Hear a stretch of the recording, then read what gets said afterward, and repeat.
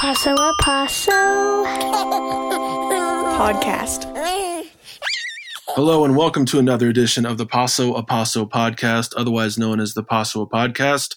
My name is Miles. Happy to be here again with you. And we are going to have part two of a conversation following up on our earlier episode featuring Taylor and Inspire.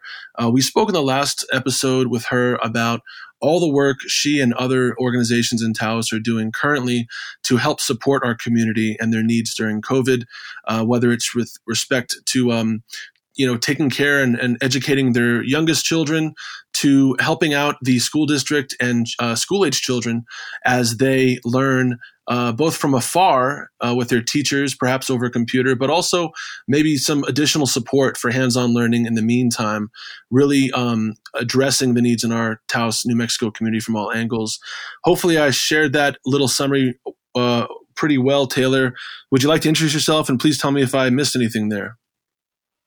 Sounds great. Thanks, Miles. I am Taylor Etchemendy, and I am the founder and director of Inspire Bilingual Early Learning Center, and most recently expanding that program to help support our remote learning children in the Taos Communities CARES project.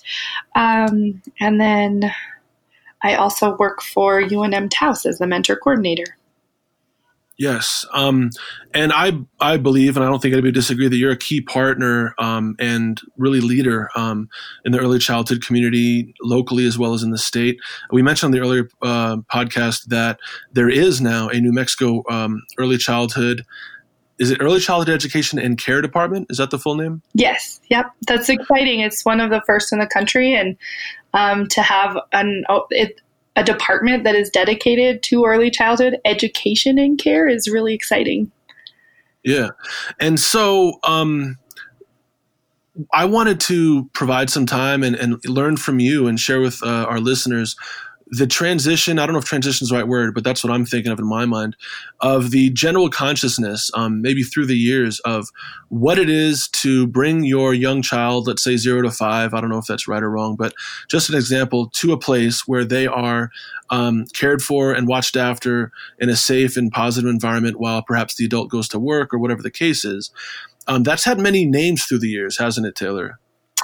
Absolutely. I think that there is definitely still a mindset that early childhood education is daycare. And if you're thinking about brain development and the growth over a lifetime, the early years are the most important years. 92% of the brain develops by age 5.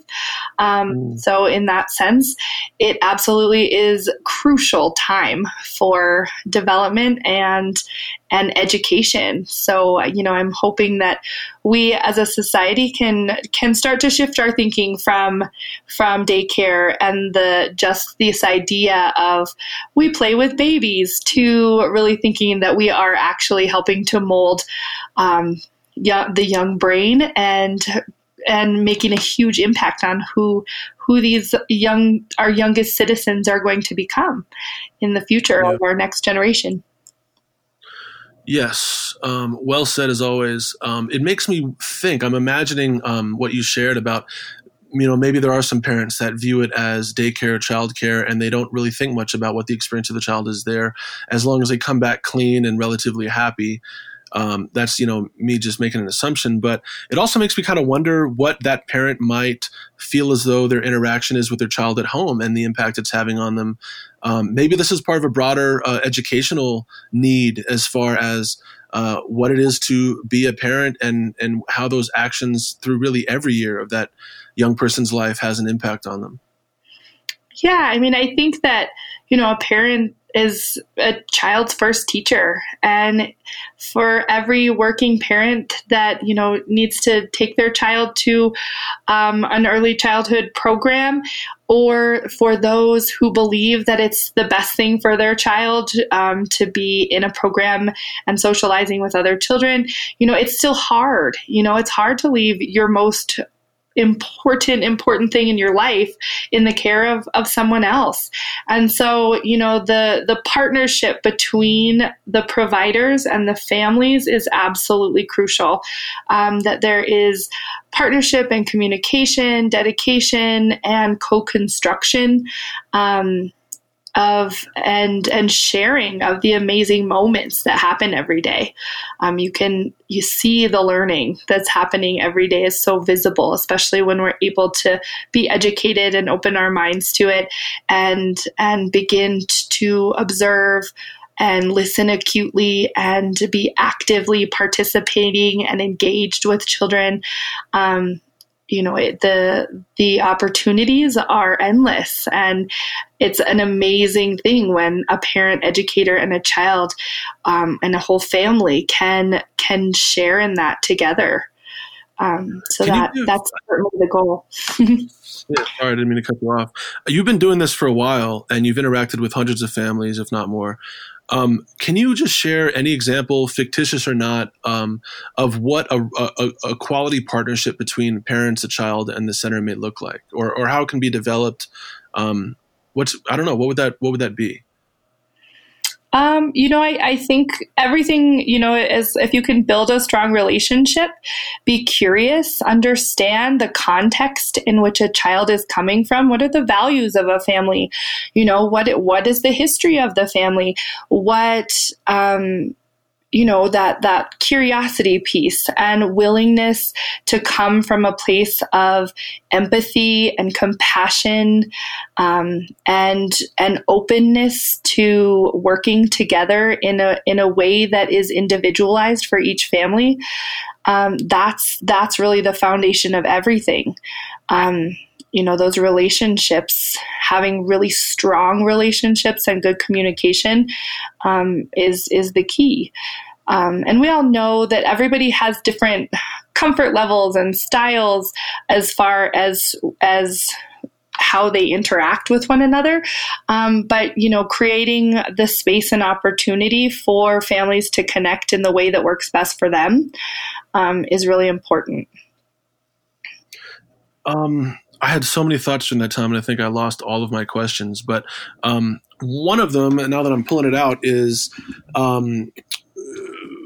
it was interesting to hear a lot of what you shared, and it makes sense, was kind of what the center's responsibility was to listen and learn from the family about their history, as you shared their experiences, their culture, and that's amazing. On the flip side, what is important or helpful to have or hear from parents, or how should they engage with the center in a way that's meaningful and supportive, and also listening to the needs of those who watch their children during the day while they're gone? I don't know necessarily that there is an answer specifically to how to engage. It has to be the way that they're most comfortable with.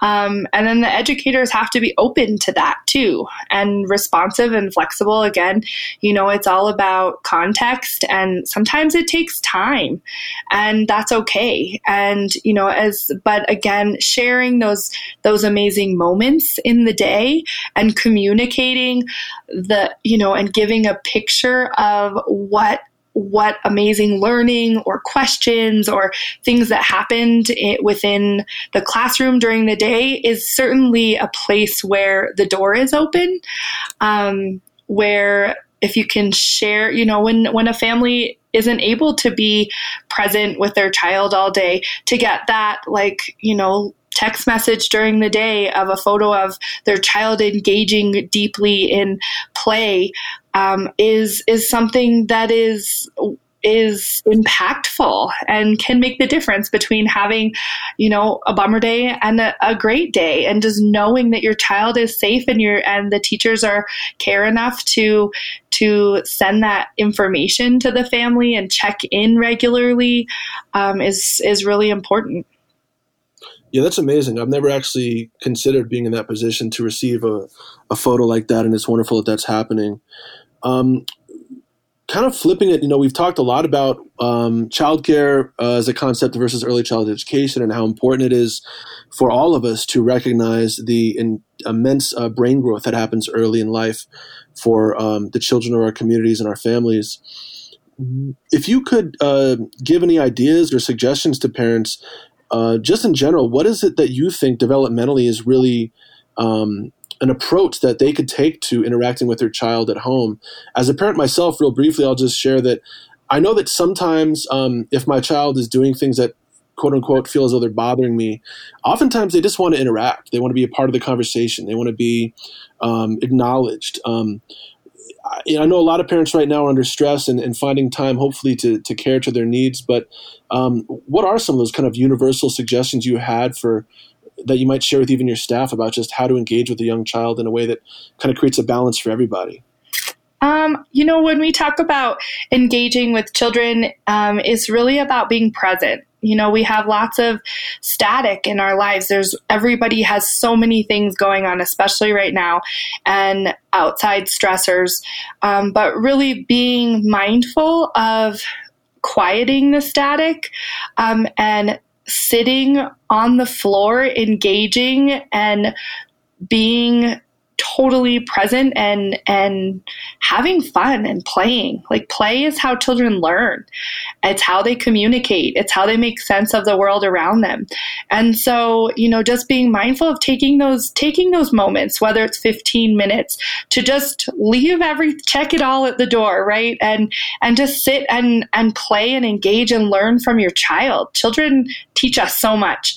And their ideas are so much better than ours. We might think that we have a plan, and if we're really truly listening and paying attention and observing and being responsive to their cues, their ideas can turn into the most magical, amazing exploration that we never would have thought of. So, I think, just whatever you can do, at home, at school, hopefully everybody's fully engaged all the time. But, at home, I know that that's hard. But, 15 minutes of just sitting on the floor and playing with your child and thinking about, wow, we're enjoying this together and sharing a joyful moment. And those joyful moments of play is really where the brain synapses are connecting, and they're making sense of the world and building relationships and feeling empowered. And so I guess that would be my advice to anyone, is just find the time to truly engage and leave the other things out of that moment. Yeah. Yeah, thanks for that. In our last couple minutes, or minute and a half or so, primarily our focus on this short discussion was to, as you've done so well, share why daycare, childcare, these kind of conceptual visions of dropping off a kid and running to work really need to evolve to a place of viewing it as early childhood education and respecting not only the experience of the child in that center, but all that the adults have to offer and the importance of what they bring to the work, which is what you do a great job of with your staff. Are there any last thoughts about things that you think folks should hear or might help our community and communities all around us move more in that direction? I think that maybe just an openness to begin to think about infants and toddlers and young children as citizens, thinking about them as capable and competent and active participants of our society and the future. And when you start to shift your image of the child and view them as capable, competent citizens, then you start to shift as a society your view of the education of those citizens. So then we start to think about, oh, wow, this is the next generation of nurses, of teachers, of police officers, of, all of these different jobs that make our world work, and begin to think about how impactful those relationships are. They need to have positive, supportive relationships as children in order to be successful, in life across the board. There's the biggest tie to academic success is those early childhood experiences, and they are everything. Those moments matter. Thanks for all you do. And if people want to learn more about Inspire, we are growing a new page on Facebook. It is facebook.com/TaosInspire.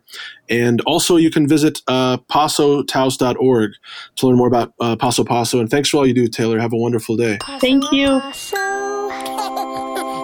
Podcast.